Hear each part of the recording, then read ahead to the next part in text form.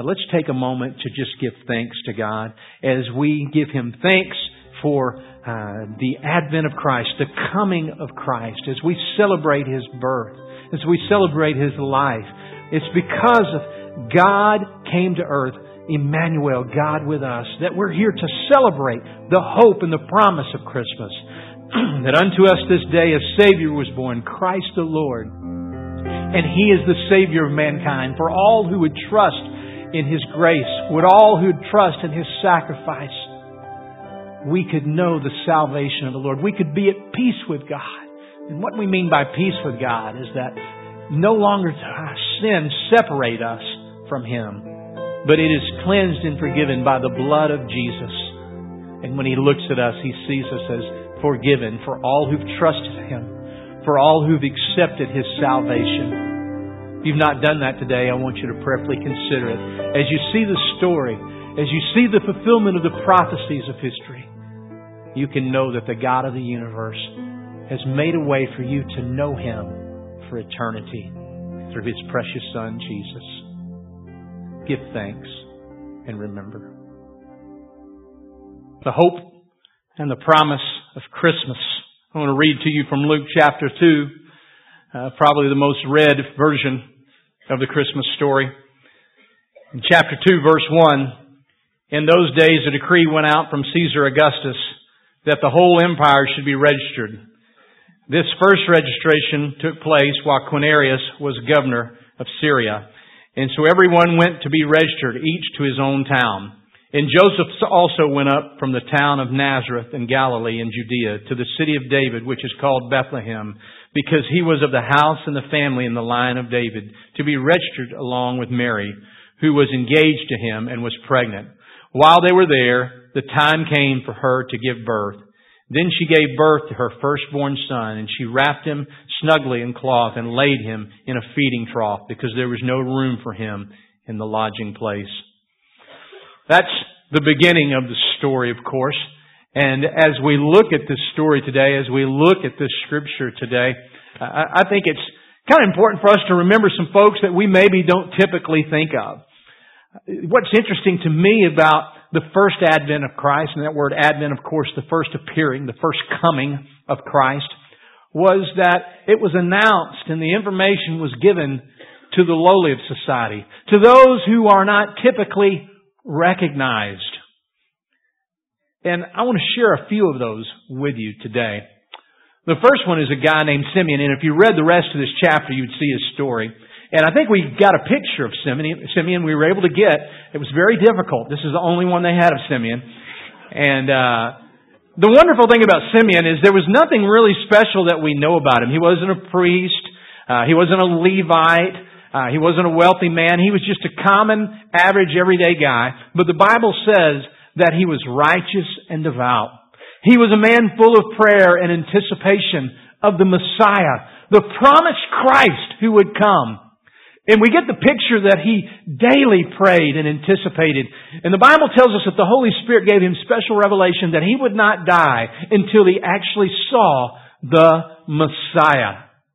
And so, in fulfillment of that word from the Holy Spirit, Simeon gets to, in his latent age, and he was probably in his late 80s to early 90s, to see the Messiah. The promise that he had heard since he was a child. The Christ, the Savior who would come. And God, again, who resisteth the proud and giveth grace to the humble, gives this old man who has for all his life prayed and looked forward to the coming of Christ the honor of seeing the blessed Messiah, Jesus Christ. There's another lady, as you go to the end of chapter 2 of Luke's Gospel, named Anna. And we couldn't find an exact picture of her, but we did the best that we could, and we found a painting. And this is Anna. And the Bible says that Anna was a prophetess and that she had been a widow for over 80 years. So almost all of her life, she has been a widow. And the Bible says that she daily fasted and prayed in the temple. She certainly was anticipating the Christ and spent much time in prayer. And though she was low on the status pole of her culture because she's an older woman, she's a widow, and it doesn't appear that she had any children, God honors her. There's another person who, if you want to talk about the lowest on the totem pole, you would have to go to a peasant. And not only a peasant, but a peasant girl. And a peasant Jewish girl, because at that time, of course, the Roman Empire ruled. And they had authority over the Jewish people. So about as far down as you could go would be a peasant girl who was a Jew. But the only way that you could top that would be make her a pregnant, out of wedlock, Jewish peasant girl. And then we have Mary. God chooses to come in the form of a baby to a woman who could not, or an individual who could not probably be lowerly casted. A girl, a peasant, she's poor, and now she's pregnant. Many scholars say she's somewhere between the ages of 13 and 17 years old. We'll say 15 or 16 years old. And in that predicament, it's kind of bleak. Particularly if your family doesn't whisk you away. And in this predicament, although she's engaged or betrothed to Joseph, at first he's going to put her, instead of putting her away, he's going to try to silently break it off the engagement. But of course he is told by an angel that what Mary is telling you is the truth. That the child within her is from the Holy Spirit, is from God. I always felt sorry for Mary. Can you imagine trying to explain that to your parents? But Mom, it's from God. I didn't do anything. I've always felt for her trying to explain that. And there was no explaining to friends, cousins, and relatives and townsmen. She just constantly saw the sneer. She constantly had to experience ostracism. But God chooses to use her. And Joseph, a man who has to bite down hard on his lip and swallow his ego and take a woman who's pregnant, not with his child. What must it have been like to receive the promise and then in that moment to experience the birth of the Christ? In Luke chapter 2, verse 8, in the same region, shepherds were staying out in the fields and keeping watch at night over their flock.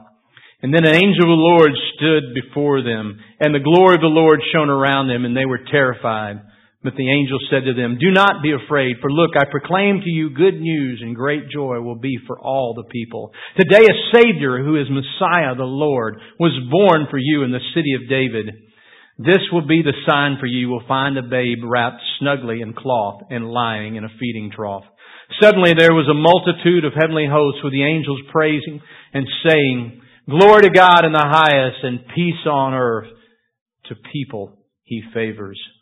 And when the angels had left them and returned to heaven, the shepherds said to one another, "Let us go straight to Bethlehem and see what has happened, which the Lord has made known to us."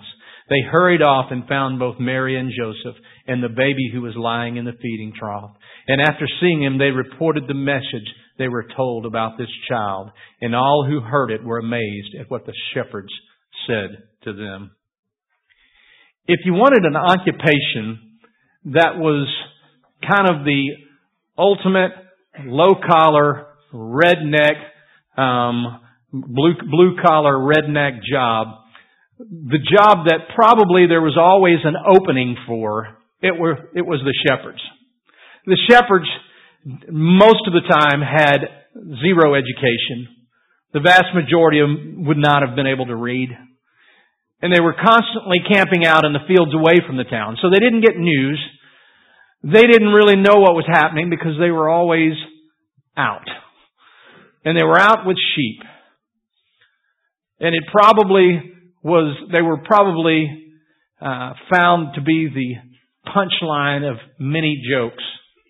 It's not the occupation that you dreamed that your son or even your daughter, but certainly your son would grow up to be. But it was kind of the opening that was usually available if you couldn't find anything else, because there were always more sheep coming. And so they were typically just hired hands. to watch, to protect, to make sure the sheep were taken to places where they could feed and drink. And they would have been the last to have been alerted for any big news. If war had broken out, they'd been the last. Matter of fact, they probably, unless you were a relative, you probably wouldn't have bothered to even go out and tell the shepherds what was occurring. But God, in His mercy and His grace, keeping with that theme of announcing to the least of these, announces it to the shepherds through the angel. And many of these shepherds had probably been shepherds all their lives. Many were old, and they had great hope and anticipation of the Messiah, of the Christ. Maybe their hope had been dashed. Maybe it had waned as they got older. Night after night, being in the fields. Under the Roman oppression, the Roman government, still experiencing the taxations and the lack of full freedom. They probably would quote the stories they had heard that when the Messiah comes, new life will begin. We'll be delivered. We'll have a place, so to speak, at the table, at least spiritually. For you see, many of them were even ostracized by the religious order of that day because of their social status and their economic status. So that hope was all some of them had. And finally, it is announced, and it's announced by the angels to them, that the Christ has come. The promised Messiah has come. As many of them had heard since they were little children. The Messiah will come one day, and now it's announced. He's here! Come and see Him! Can you imagine what they must have felt? To be the first group that it's announced to.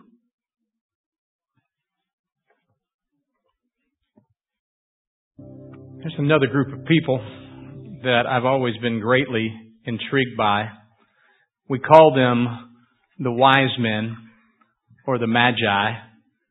And the truth of it is we don't have a lot of great information about them, but we can kind of piece together some history and make what scholars would say a pretty good guess at who they are.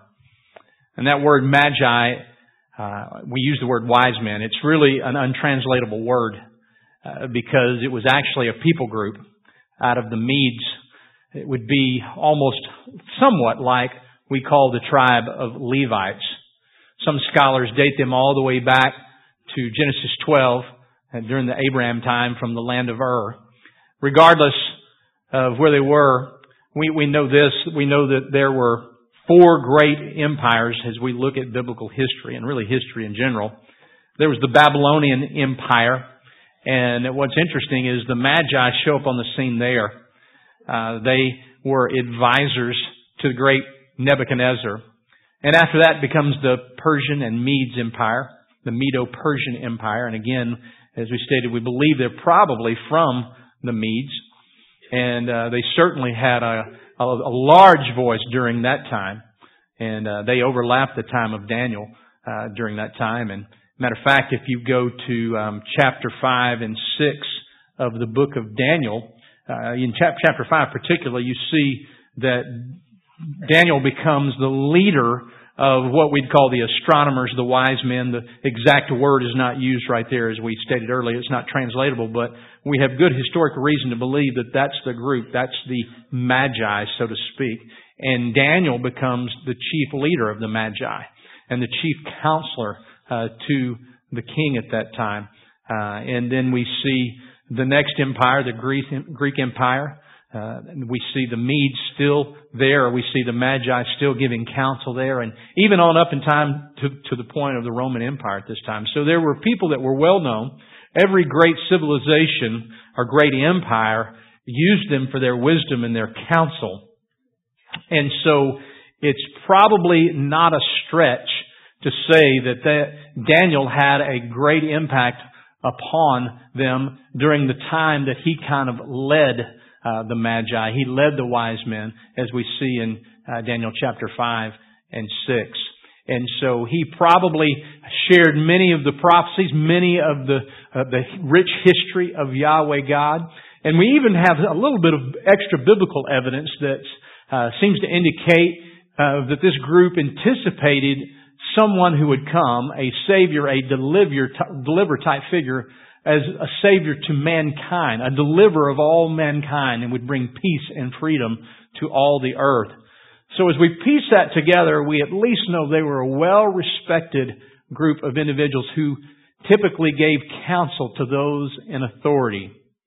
And we know that Daniel led this group at least while he was under the throne of Nebuchadnezzar, and certainly probably Darius as well, and Belshazzar, we know, appointed him in chapter 5. In chapter 2, verse 1, the Bible says, "After Jesus was born in Bethlehem in Judea, the days of King Herod, wise men from the east arrived unexpectedly in Jerusalem." Now, a couple of things to point out. First of all, we don't know that there were three. Matter of fact, there were probably many, many more than three. If this is a group of people, there's probably many of them. And it's enough that it causes a stir in Jerusalem. The other thing, although that is a great movie and I thoroughly recommend it, just so no one gets disturbed, we know that they actually appeared to Jesus at his home later on. So they don't actually come in the manger. But in the context of the movie, I'm sure it's hard to get all those actors in and out. And that's the way our nativity scene works anyway. But we know that. But they did come to Christ, and they were led by the star. And of course, they come before Herod, and the Bible says that he's disturbed, and all of Jerusalem with him, because he calls himself king. He's really under the authority and the domination of the Roman Empire, but he thinks of himself as a king. And he assembled all the chief priests and the scribes and the people, and they asked themselves, where would the Messiah be born? In Bethlehem in Judea. This is fulfillment of the prophecy. This is the prophecy. Because this is what is written by the prophet. And you, Bethlehem, in the land of Judah, are by no means the least of the leaders of Judah, because out of you will come a leader who will shepherd, which I think is an interesting word, an interesting term that is used. You will shepherd my people Israel. Then Herod secretly summoned the wise men and asked them the exact time the star appeared. And he sent them to Bethlehem. Go and search carefully for the child, and when you find him, report back to me so that I too can go and worship him. After hearing the king, they went on their way, and there it was, a star they had seen in the east. It led them till it came and stopped over the place where the child was. And when they saw the star, they were overjoyed with abundance, with beyond measure. And entering the house, they saw the child with Mary his mother, and falling to their knees, they worshipped him. Then they opened their treasures and presented him with gifts of gold, frankincense, and myrrh. We see that they have definitely come to worship him. And they bring with them gold, frankincense, and myrrh. And we know that Jesus is referred to as the great prophet, high priest, and king. And as we look at these terms, we see the gold that they bring to him. If you were to go before a king, probably the most likely gift or the best gift that you could give a king was gold. When emissaries from other lands would come, if they had gold, if they had other spices and other minerals and things of that nature, they would include them. But gold was almost the staple that you would always want to bring if you really wanted to honor a king. And so we see them bringing gold for the King of Kings. Then frankincense, what is that? Well, it was a well-known spice, so to speak, aroma that was used in multiple different ways. Matter of fact, even other religions would use it many times. It was regarded as a scent to the deity. But we also see it in the Bible. We see it in Exodus chapter 30 and Leviticus chapter 2. It was used when a Eucharistic offering was made, when an offering of thanksgiving was made before God. It was part of the formula, so to speak, that was offered up to Him upon the altar. And the priest would use it before the altar. He would scent the area. And the instructions were carefully given in the book of Exodus chapter 30. Now, that would have been a scent. It would have been an aroma that was equated with the deity. It was equated with the very high priest. And so we see the frankincense used here. And then myrrh. What's myrrh? Well, myrrh was used for multiple reasons. It was an additive to drinks. It was also used as a sedative. And we also see it used as a preservative. It kind of became the oil or the anointing mechanism of those who were dying. If you wanted to give them something to drink, you might add myrrh to it, as they did with Jesus on the cross. It was also used for kind of a medicinal purpose and kind of as a sedative to give to people who were suffering. And then it was used upon dead bodies, to anoint them, to delay the decaying process and to cover the smell.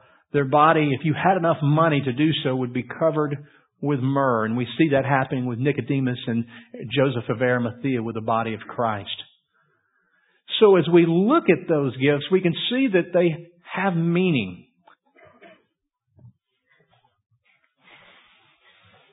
Here's the question you have to ask today. What do you bring before the King of Kings, the Lord of Lords, the God of the universe?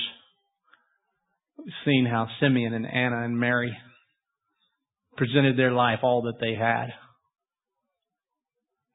We see that even the shepherds come bowing before Him.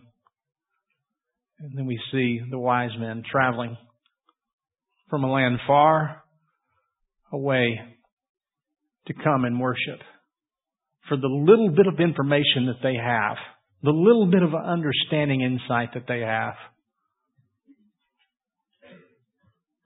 But we've been given the full revelation. The first advent is coming and the second is on its way. And here's the question. Are you a wise man or woman today? Have you recognized your need for a Savior?